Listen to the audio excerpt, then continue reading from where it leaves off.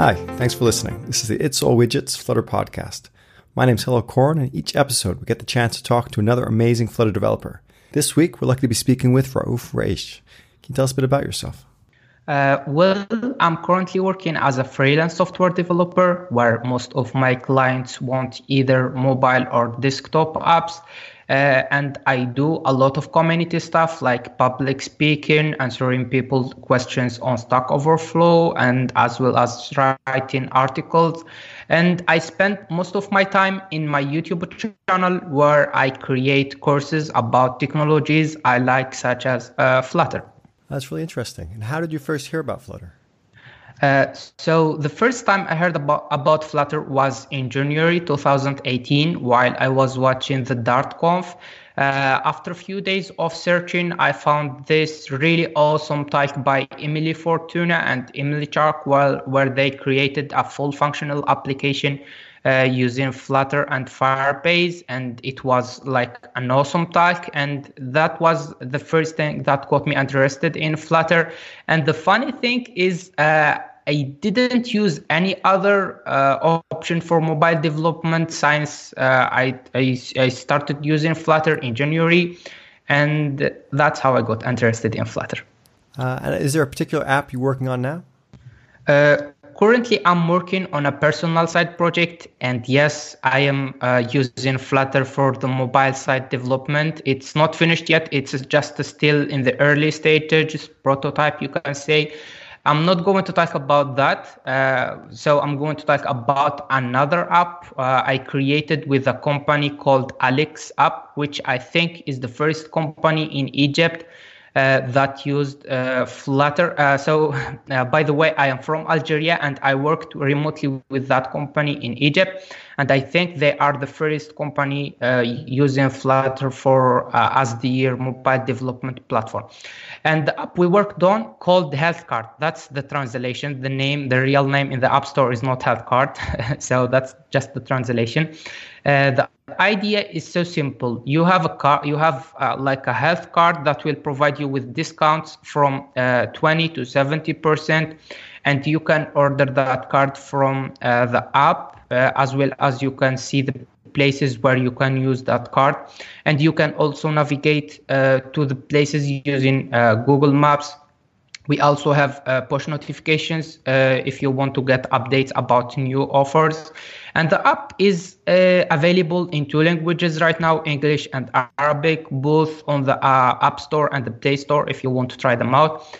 And the best thing from my perspective about the app is the performance, because our client had another app before this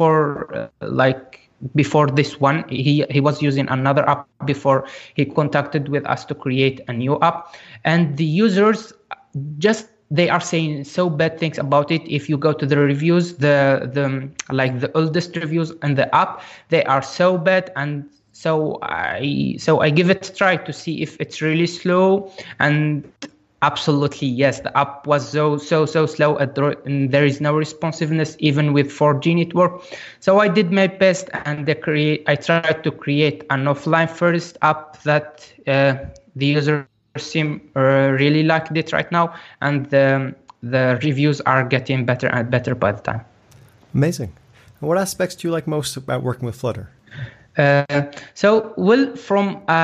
a user perspective, if I see an application created with Flutter, the best thing I see is the smooth animation. It's pleasant to the eyes, and it makes a difference in terms of user experience. But from a developer experience, that's another thing. I can't ignore how much Hot Reload changed my productivity, and the way of thinking about development. So the best part about Flutter are hidden in those little details that you can't see if you haven't tried Flutter yet. For example, a lot of people argue that writing UI code using Dart is a bad thing, or at least it's not good as other options like XAML or XML. But the best in the last few months, I started to realize more and more the power of writing UI using unified language between the design and the UI logic. And I think it's more productive. For example, let's say you have to implement a design for input screen where the input fields are hidden unless you write a proper statement. So you can't write your password if you didn't write a valid email. And the same with other imports. So you can see where I am going. Now this is a really basic example of a daily UI development, right?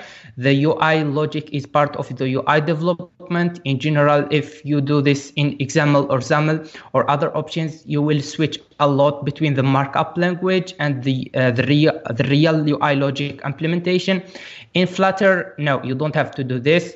It's all in one place, and making your development experience better and better, and writing your UI logic and UI development in the same place using the same language. It's just much more flexible for new update and changes. Definitely agreed. Are there any aspects of Flutter you'd like to see changed? I think I am okay with most of the parts, but if they can provide us with a proper map view widget, that will be really awesome for me as a freelancer. Also, the Dart team is doing a great job. They are doing and shipping a lot of features every month, as I'm seeing right now. But if they can implement something like nullable types or extension function, that will be really great. Definitely agreed. Nullable types is one feature I'd love to see added myself. Is there any advice you'd give to someone just starting out with Flutter? Okay, if someone really wants to try out Flutter, I will say the documentation is a really good place to start with. They are really well documented, and just go for it. Just try them out. And for your personal IDE, do you choose Android Studio, VS Code, something else? For development, I really like to use IntelliJ IDEA. I think it's the Android Studio is like another layer of IntelliJ IDEA or something. But I prefer IntelliJ IDEA. It's much lightweight than Android Studio. I think I don't know the technical differences, but I think it's just better and more flexible. And in the refactoring, IntelliJ IDEA is way better than VS Code. But I use VS Code in my courses when I show people how to do things and other things, and I will consider using it in presentation and other places because it's the latest. It's lightweight than other options like Android Studio. Is there anything else you'd like to add or promote? If you want to start Flutter, just go for the documentation. But I am doing articles on my Medium page if you want to follow me there or something. I am also doing courses. Right now, I'm just doing them in Arabic, but in the future, I am totally going to do some of my courses and videos in English as well. Cool. Look forward to watching them. Raouf, thank you very much for taking time to be on the podcast. If anyone else listening would like to tell their story, go to itsallwidgets.com and click podcast in the top right. Thanks for listening.